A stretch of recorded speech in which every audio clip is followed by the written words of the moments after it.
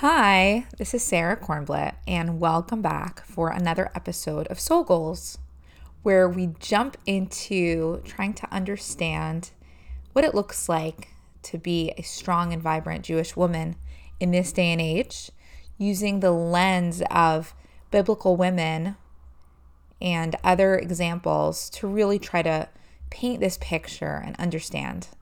So it's great to be back after being off for Pesach, and hope everyone had a nice Pesach. I do want to thank those who reached out with feedback and comments. It's very helpful as we kind of forge the path of this show together.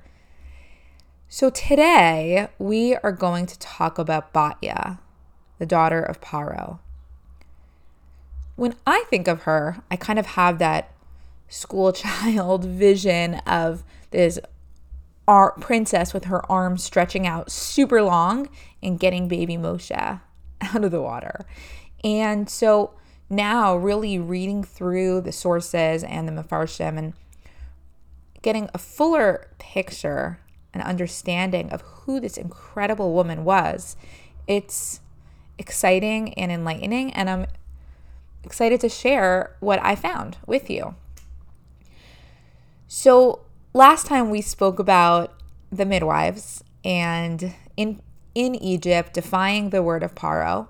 And now we're going to talk about someone else in the same story who's also defying the word of Paro and showing strength, similarly putting herself at risk in the name of doing what's right.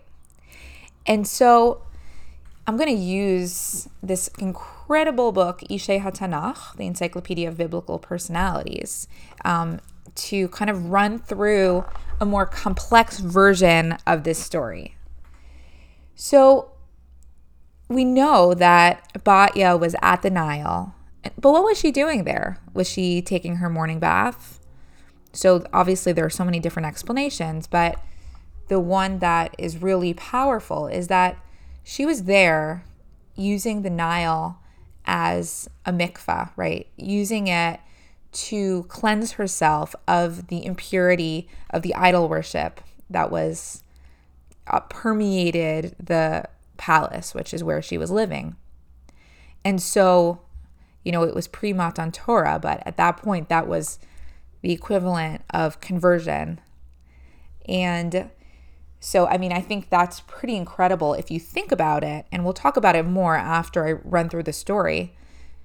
The concept of somebody who's growing up in the midst of such a low level of toma, right? And seeing the truth and looking past it is pretty incredible to really discover that. And so we'll go through that more because I think that's one of the most remarkable parts of this story. So it also says in the Mefarshim that she had Ruach HaKodesh, that she was going to be raising the Redeemer of Israel. And so she would walk by the Nile every morning, also knowing that this was coming, that Moshe was coming. And so her shifchos, right, her maidens, they said, oh no, this is a Jewish child. And this is the quote of what they said. They said, Mistress, it's customary that when a king of flesh and blood issues a decree, even if the whole world does not fulfill it, at least his children and the members of his household fulfill it. Yet you transgress your father's decree.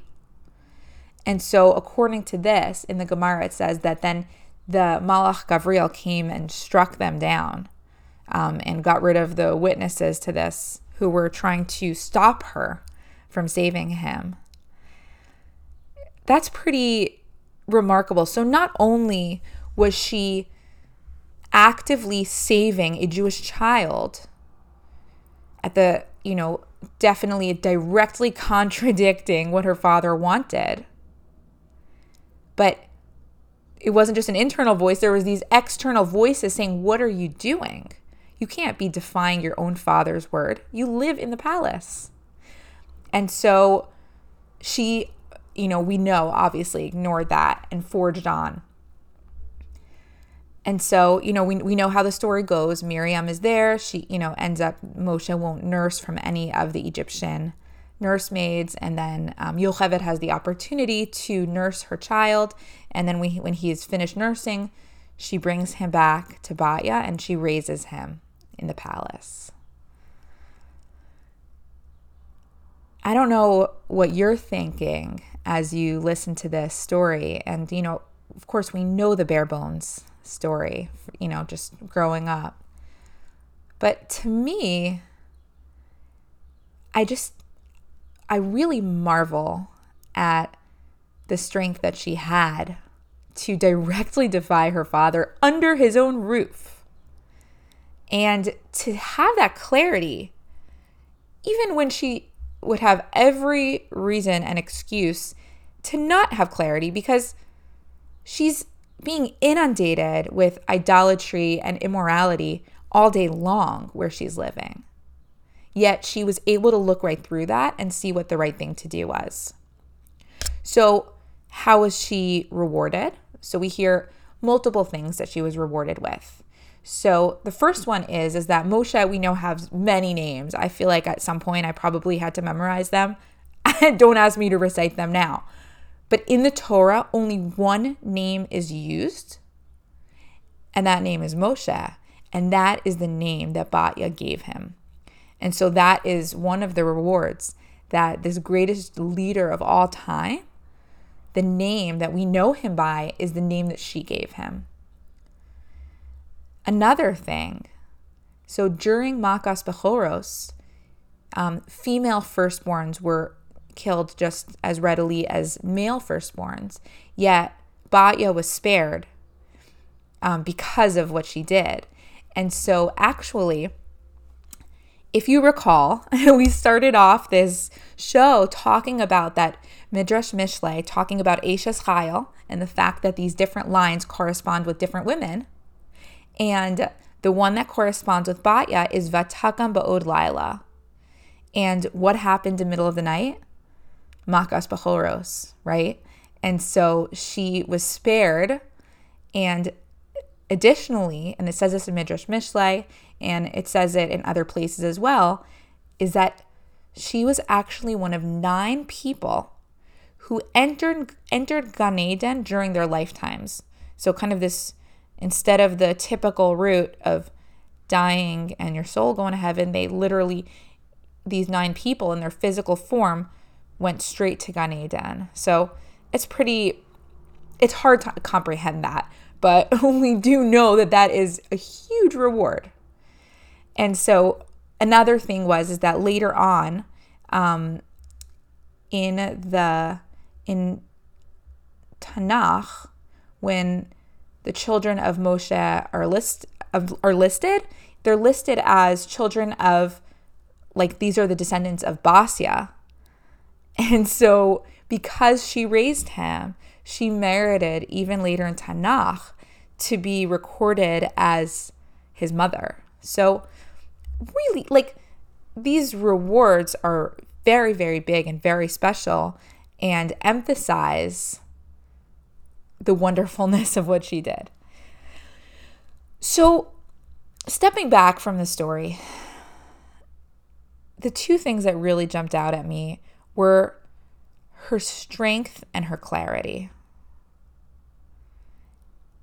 And in regard to the strength to defy her father, actually, amazingly, right, it was just Pesach, which is why I chose these women to start off with. Someone at my Seder started reading from the Rabbi Jonathan Sachs Haggadah. Here it is. And in the back, he has an essay devoted to talking about the strength of the women in this story.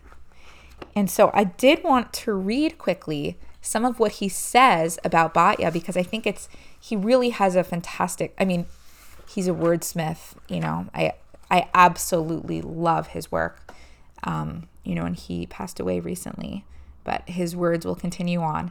So I'm going to read this from his essay. So again, it is impossible not to be moved by this act of compassion, by one who knew all too well what was at stake, right? So he's directly talking about Batya, who rescued Moshe. To raise an Israelite child in the palace, to raise an Israelite child in the palace of the very ruler who had issued the decree of death took moral determination of a high order, right? So there's the moral determination, which is kind of that clarity, strength combination. For any Egyptian, to protect a Hebrew child was hazardous. To do so in the royal palace, doubly so. And then he draws an interesting parallel. In Jerusalem today, in Yad Vashem, the Holocaust Museum, there is an avenue of remembrance for the righteous Gentiles who saved Jewish lives during the Nazi years. Paro's daughter created the precedent, right? We think about people who risk their own lives in order to do what's right and save innocent lives. And, you know, as he says that Batya did create this precedent for those who risked everything to save their Jewish neighbors and community members. So what does it mean for us? I don't know how you feel, but I definitely feel like in this day and age, I'm surrounded by messaging and all over the place that's, you know, the opposite of what I believe on a spiritual and religious level. And I can't necessarily compare my life to living in Paro's palace, but it can be hard to maintain clarity of vision and that kind of really strong decisiveness, knowing what the right thing to do is, knowing what Hashem wants for me. And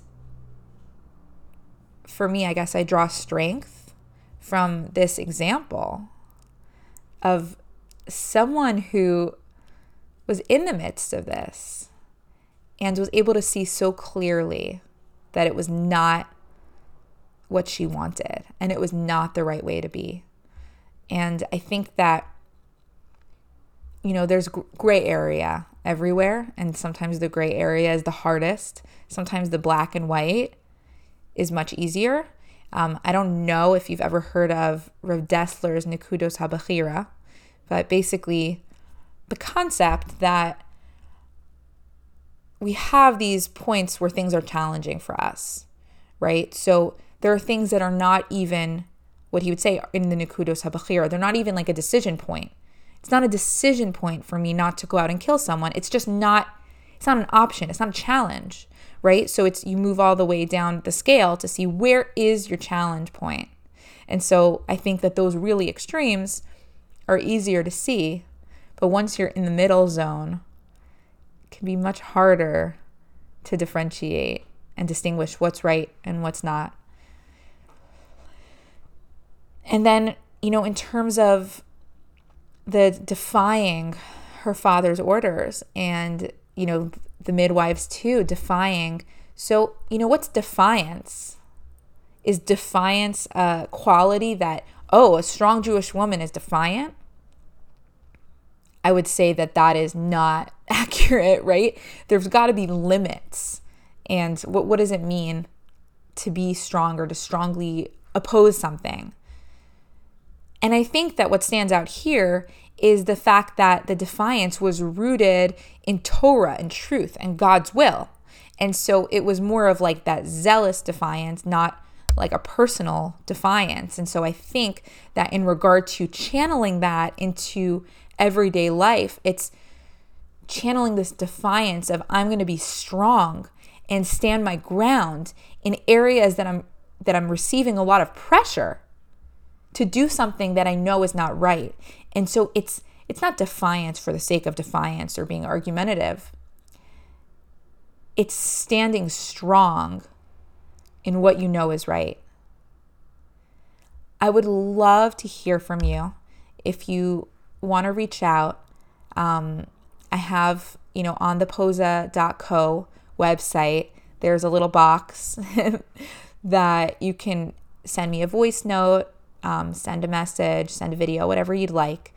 And I would love to hear your input. specifically surrounding some of the topics that came up today, like what does it mean to be strong and have that clarity in this day and age, and kind of tying that together. So I'd love to hear from you.